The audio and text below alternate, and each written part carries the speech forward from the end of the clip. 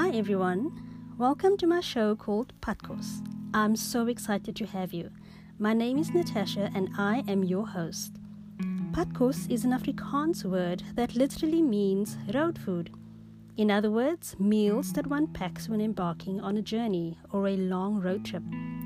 These meals generally consist of a variety of things. Well, it can be sandwiches, fruit, water, coffee, juice, just about anything, and all depending on what you like, of course.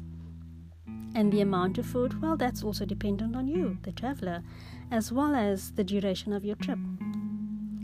In the same way, Padkos is here to provide you with sustenance, a little bit of this and a little bit of that, in bite-sized pieces on this journey called life. I'm not sure about you, but I know it's definitely what I need. Once again, welcome to Padkos. It is my hope that our sojourning will be meaningful.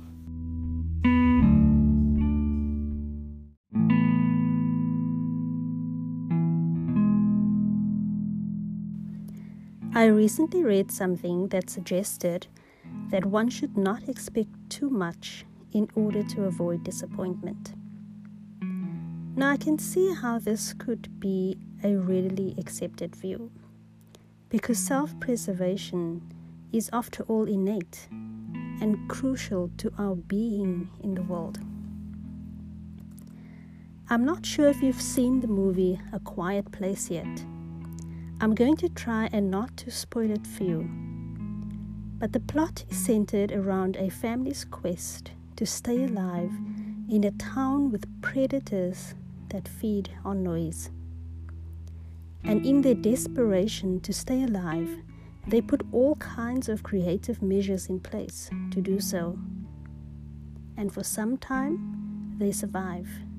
They stay ahead, only to discover in the end that the thing they feared the most and had held them captive for so long ended up liberating them. So I'm thinking, what if we dared a little bit more?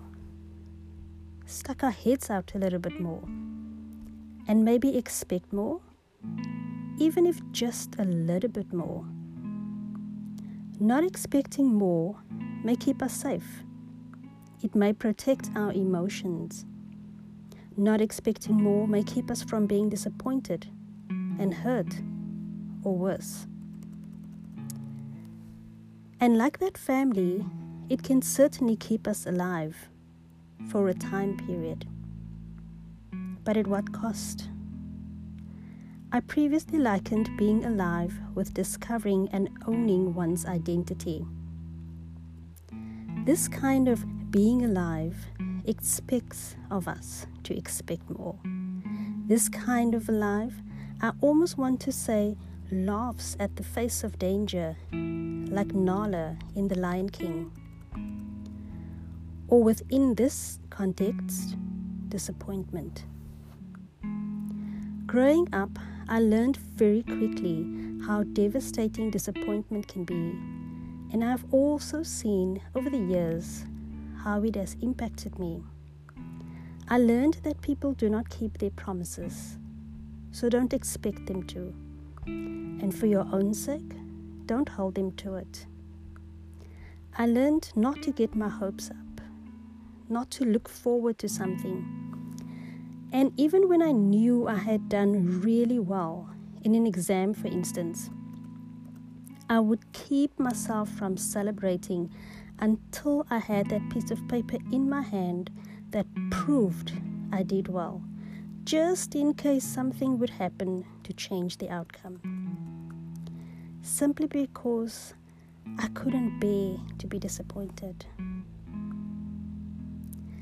And I can go on and on with examples worse than, and even sillier than this one. So let's think of all the dreams that are still dormant within us, the things we aspire to, even the dreams we had to lay down or shelf. And let's make a decision to start living, to give ourselves permission to always be expectant and to always expect more. On this journey, I don't think we can ever expect too much. If anything, we should expect more.